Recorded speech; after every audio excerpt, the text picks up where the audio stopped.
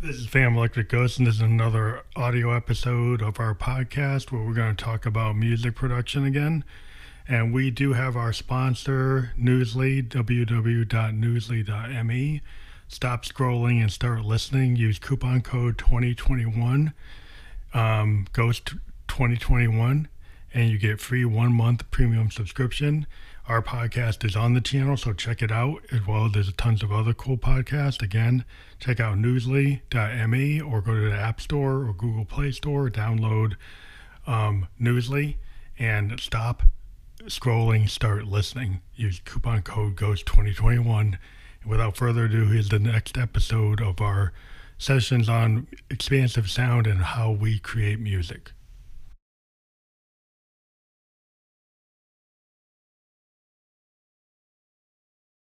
So this is Phantom Electric Ghost, and what we're doing today is we are a music producer and podcaster, and we are discussing the kind of controversy in the industry today when you're a producer is whether or not you're in the box or outside of the box, whether you use a digital audio workstation or you use hardware.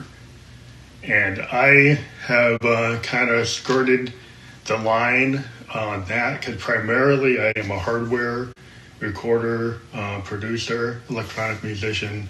I use hardware synth keyboards and Euroracks, which are physical synthesizers. I'm a keyboard player, pianist, organ player, synthesizer, sound designer. And I like to do original music on these hardware synthesizers that create tones, create timbres. And what I find is using a hardware recorder or multi-track, kind of like an old reel-to-reel, but there are modern versions of these kind of reel-to-reel type of techniques that are created by companies like Tascam and Zoom.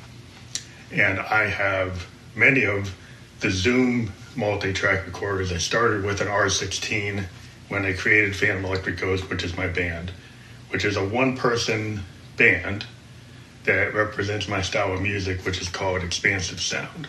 And expansive sound is the combination of multiple genres: new wave, punk, rock, fusion, jazz, hip-hop, progressive rock.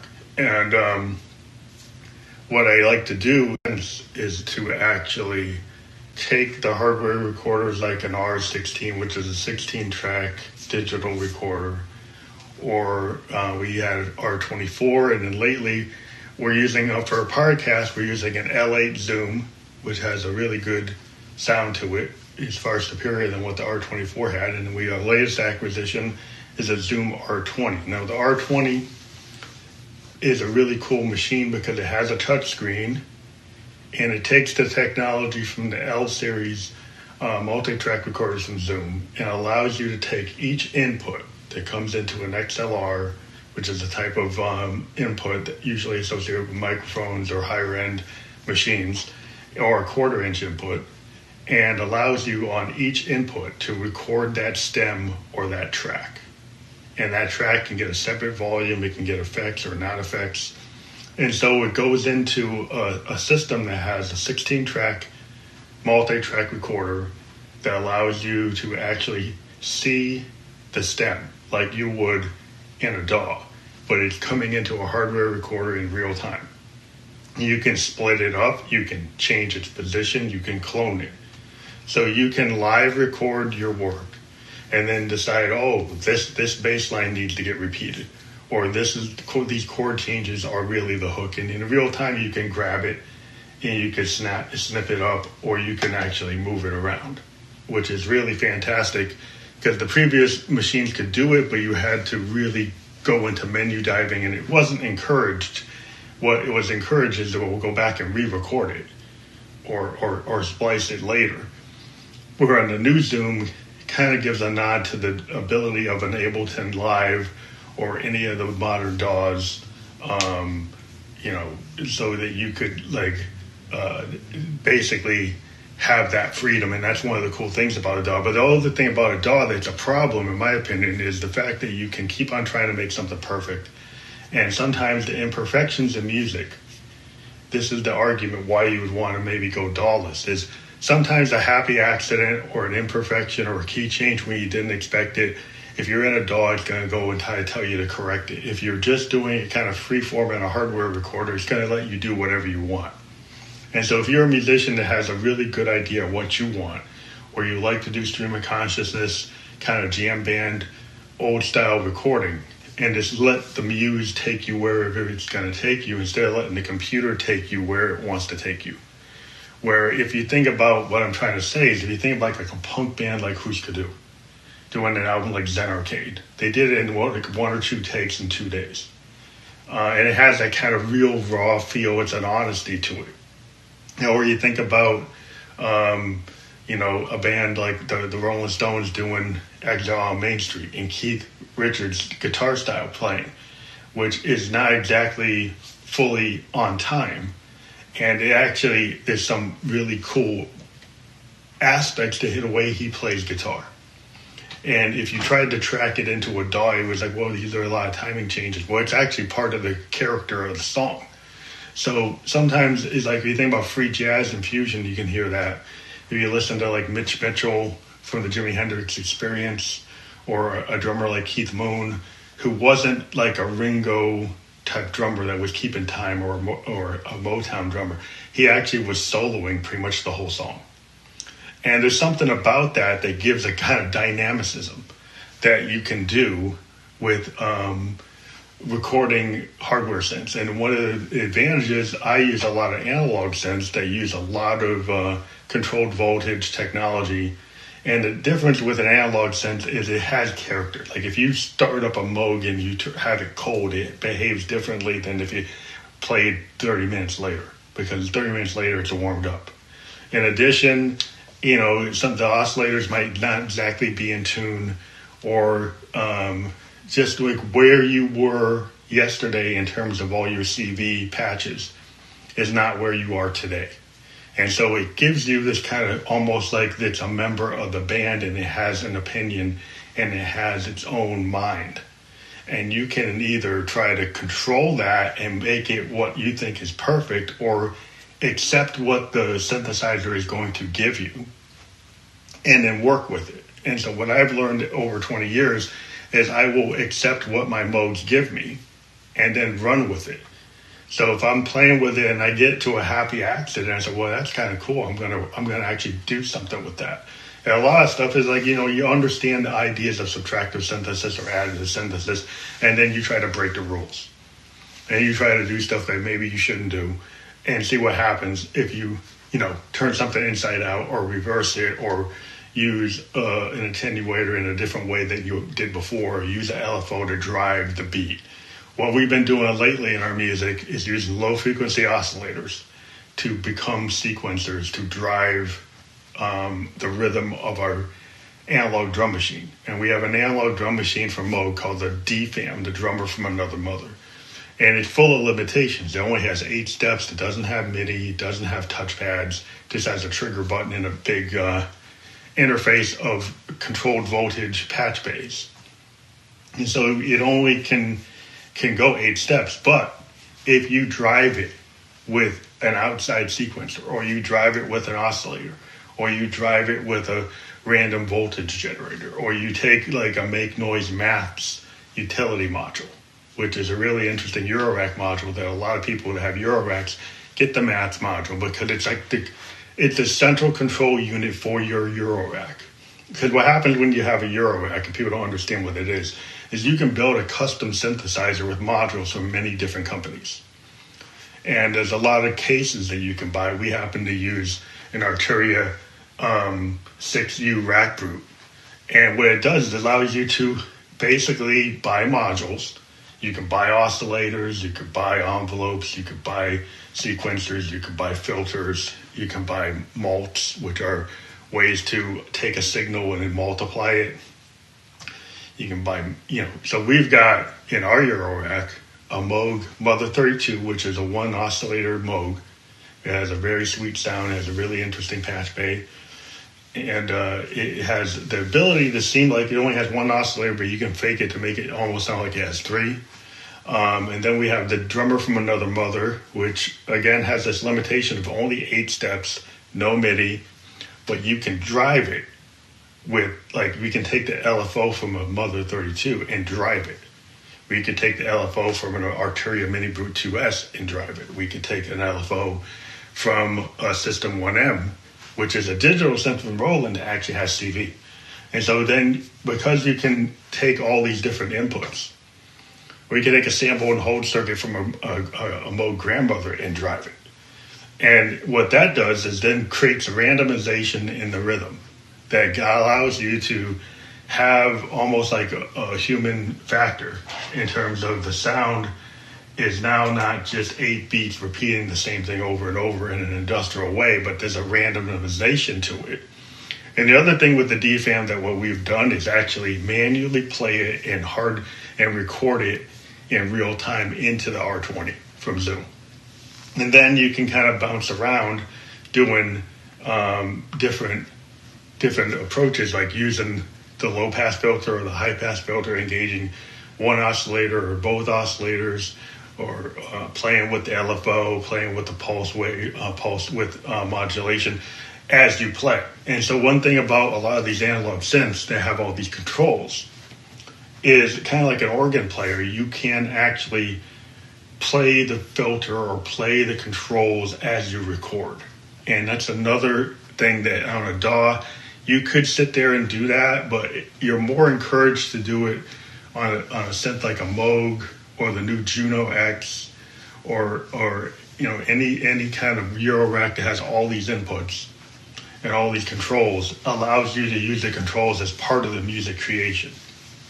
And I think that is the key to what we do with our expansive sound, is we're able to create kind of point-in-time sound paintings that we record to these R20s or these different hardware recorders. And then you say, well, how can you ever replicate that? Well, what we do is, because we have the master going into this hardware recorder, and we've got up to 16 tracks, we can go, if we have to play live, we can play our song exactly as we recorded it, kind of like somebody using a DAW, and that we have the original tracks, and then we can just unmute like the vocal and unmute the bass line and actually play that live, or unmute the lead and play that live. And so that's been our technique, is when we go live, we do that. And then on top of that, we could decide, well, the drum we're going to do live with our BeatStep Pro. And our drum solution for our music is we use a JDXI from Roland, which is a digital analog hybrid synth, but it has a bunch of drum machines from Roland built in. Now, the problem with the JDXI is its pattern system is only limited to like 4 parts. So you can't get like a full song out of it. But if you extend it with a sequencer like the BeatStep Pro, then you can create chain patterns that basically approximate songs. And we've got the BeatStep Pro with multiple projects with these chain patterns that we can operate. So I could have a project on my BeatStep Pro that was actually track 1 or 2 on the Zoom R20. When I go to play live, I can either choose to use what's on the R20 or go back and actually run the project live. Now, running the project live allows me to actually, introduce solos, because on the BeatStep Pro, there's a button where you can actually run solos. There's a roller button where you can make it do rolls, and you can get it to do all kinds of interesting fills live. And then in addition, you could jump from project to project, and there's the latency on the BeatStep Pro is hardly anything. So compared to other things, like unless you're running like an 808, but even then, like if you got a project and you got to bounce to another project, it might take a little bit to load. What I find on the BeatStep Pro is it loads immediately. And since 2016, we've been using the BeatStep Pro as our primary drum machine, just because we can get it to bounce around. And if our songs are in the same, timing and rhythm, we can bounce between multiple projects and kind of be seamless. And it's been a very interesting effort. And on top of that, we've introduced, the DFAM is a lot heavy in our live performance, and also the Teenage Engineering OPZ, because we've got an MX1 performance mixer that actually has an 1/8 of an inch line.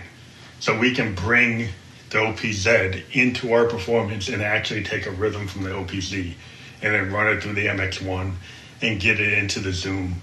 And what we like to do is we like to do live performance as a driver for our creativity because of the idea of sound paintings, which Hendrix talked about when people asked about Electric Lady, and George Martin also talked about with the Beatles.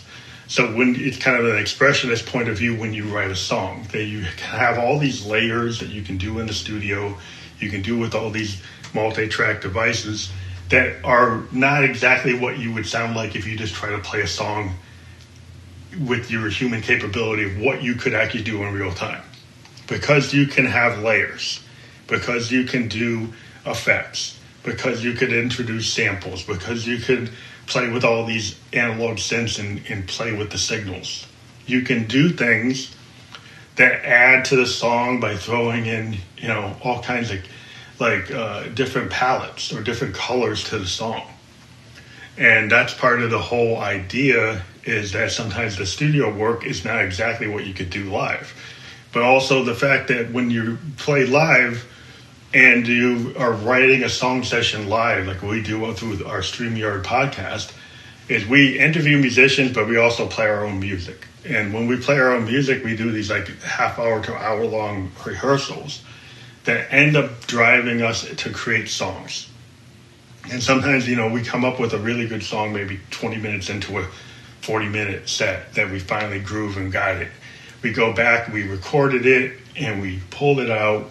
We go and we work on it further, and we kind of use it to drive the creation. And if you think about it, there's bands like The Who, that a lot of Who's Next or Lifehouse was recorded live at a venue. And then they went and did a bunch of overdubs. I mean, Purple Rain, the song itself was recorded live, and then there was a bunch of overdubs done. And it's a really cool technique to record live and then overdub something, because you capture something really honestly. What the intention is of the artist. It's a totally interesting thing to do, because it just it stops you from doing the DAW thing that I was kind of complaining about. Is if you're in a DAW, you spend all your time trying to make something perfect, try to make the vocals perfect, try to make the bass line perfect, and then you kind of get antiseptic music. And I think the whole point of music, if you go back and listen to a lot of great albums from the 60s and the 50s and the 70s and 80s, 90s, all these different eras, you'll find that one of the core things that makes a song great, and songwriters will admit it, is like the happy accidents and the mistakes. And if you spend your whole time trying to edit out the mistakes, you take all the character and heart out of it. It was like the argument is like if you did a vocal on take 3 and you actually have an error where you coughed or you kind of slurred something, but if that performance is better than take 55 or 88, I would argue you go with that performance, and you let the mistake be there, because it's more honest than what you try to do if you try to make it perfect. And I think that's something that's hard to convince people when they can make something perfect, that maybe the imperfect vocal, like maybe the voice memo vocal, actually sounds better than the highly produced vocal on a $10,000 mic, and that maybe that has more character. It's kind of like if you think about the Kinks, when they did "You Really Got Me," they used a broken amp to create that sound. And well, why would you use that? Because it had a unique sound that makes that song. If you went and fixed the amp, it wouldn't sound. You would technically be, the amp's fixed, so that's better, and that's not necessarily true. There's situations where the imperfection in the art actually makes the art, and that is something I think you learn with time. And I think you could use a DAW and include imperfections if you have the ability to control the quantize on your DAW. One of the things we like to do in a nod to modern production is we got an Akai Force. And what we liked about the Akai Force is it introduced us into clip-based work, and if we had to perform live and we didn't want to lug all of our Moogs, then we could just bring the Akai Force and maybe a grandmother and maybe our JD08 and our L8 mixer, and have a smaller footprint that we could bring in a road case that we could fit on an airplane and just lug it around ourselves. And that would give us an edge, because the cool thing about the Akai is that it has a lot of I/O interface, and you can bring in, like we brought in a Moog Mother 30 grandmother. Right now we're using the JD08 Boutique, and we bring it into a channel, and you can either play the keys or you can actually use the keypad, and you can build a song using the composer mode, arranger mode.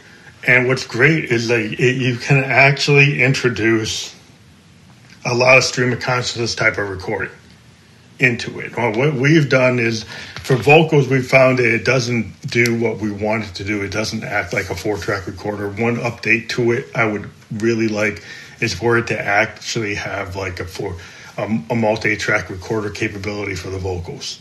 So you could directly do a vocal and bring it in. I know you can do it as a sample, but it's not the same as bringing it in like an instrument. If you could actually bring the vocal in as an instrument, that would be very usable. What we do to get around that is we put everything down but the vocal into the Force, and then use a Zoom L8 to record the vocal. So that what we do is we dump all the tracks into the Zoom L8 as like a stereo track after we got it mixed, because you can mix it within the Akai and get the levels right.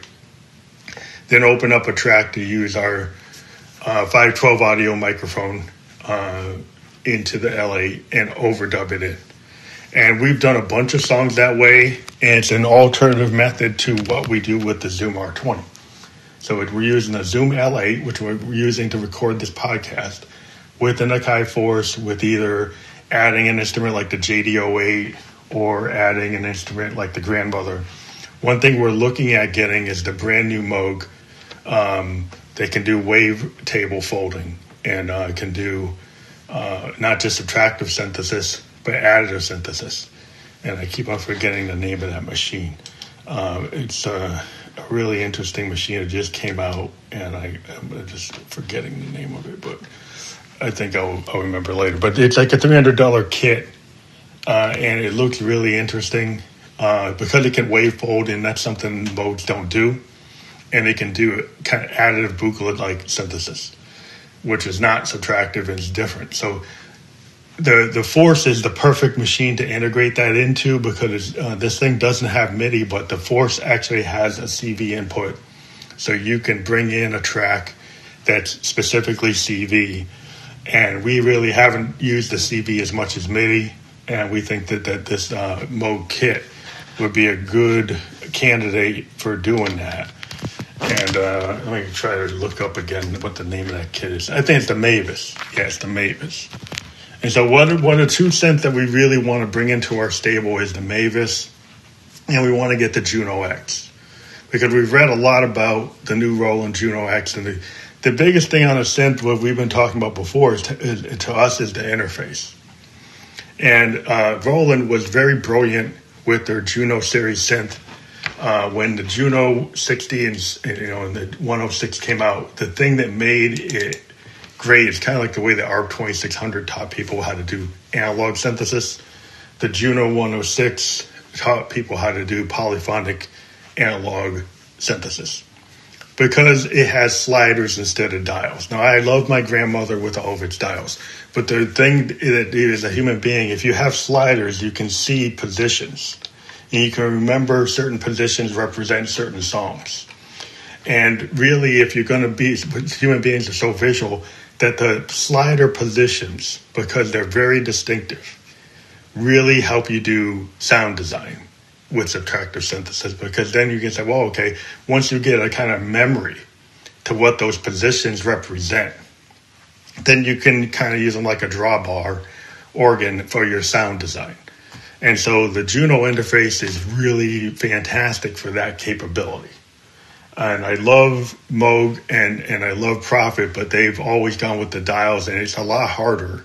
Not that you can't do it, and I do it every day with my grandmother and all my Moogs, but it is a lot more user-friendly to have the sliders, and it's a lot faster to get a sound on a Juno 106 or 60, and now the Juno X has brought that back. And so in that way, it's somewhat superior than what the Jupiter X does, because even though the Jupiter X is like replicating like this great synth that had this awesome capability, the Juno was actually used maybe more, and it's just more accessible. And because it's got the new sound engine from Roland in it, it can pretty much do anything you want it to do. And it's got this Juno focus on the sound design, but it can bring in a Jupiter. I confirm that. And it can actually, bring in an SH101. It can bring in all these models. It's got the XV80. So it's got it's got a virtual piano in it.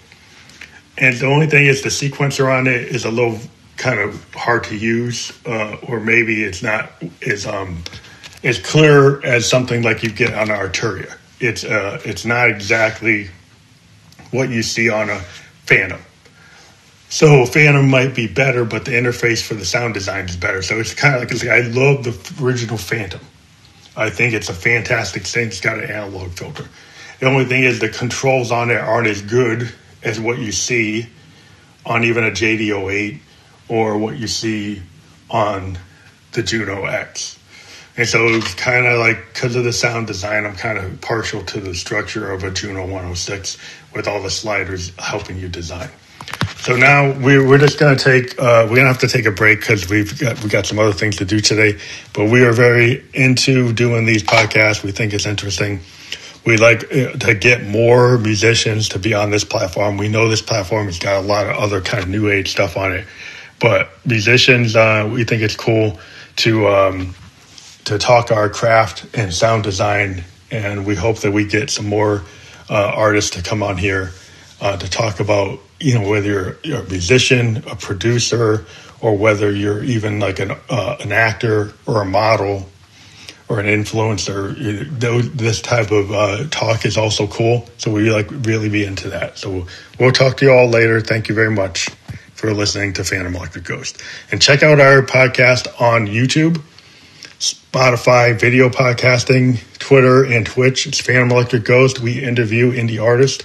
Also, you need to check out newsly.me so you can do what you can do is you can listen to the news instead of scrolling.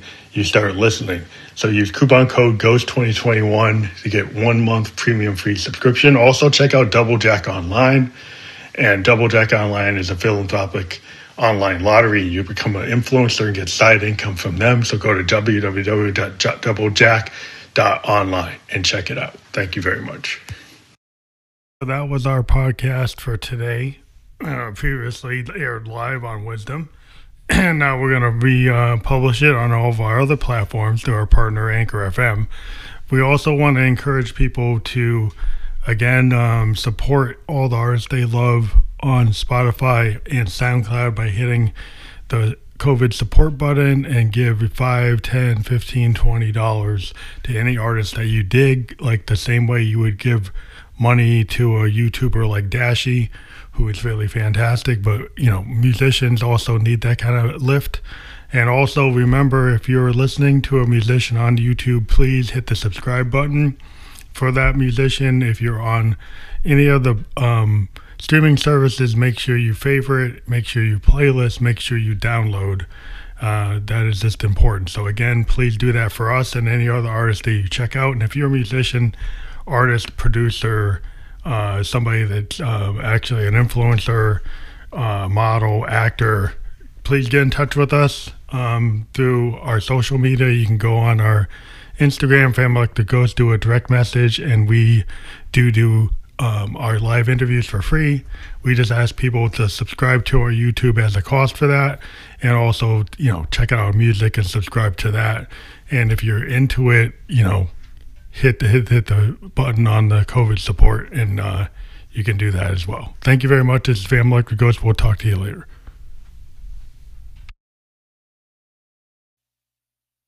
Newsly is an audio app for iOS and Android.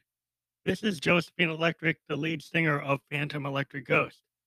And so Newsly, it picks up web articles about the most trending topics on the web at any given moment and reads them back to you in a natural human voice. So for the first time in history on the net, the web becomes listenable. So they have, you can browse articles and topics and choose what you want to have start playing. Stop scrolling, start listening. They also have podcasts as well as you can explore trending podcasts from 40 countries. Our podcast, The Fam Electric Ghost Show with Phantom, is over here too on Newsly. So download the Newsly app for free now at www.newsly.me. So that's www.newsly.me. And use that link on the podcast and you use promo code Ghost 2021. That's Ghost 2021 and receive one free month premium subscription. And when you're at it, listen to the Anchor podcast on Phantom Electric Ghost, where we interview independent artists from around the world, and you get to get a window behind the music of independent artists that you might not normally listen to. Thank you very much, and thank you for listening to Phantom Electric Ghost and Josephine Electric.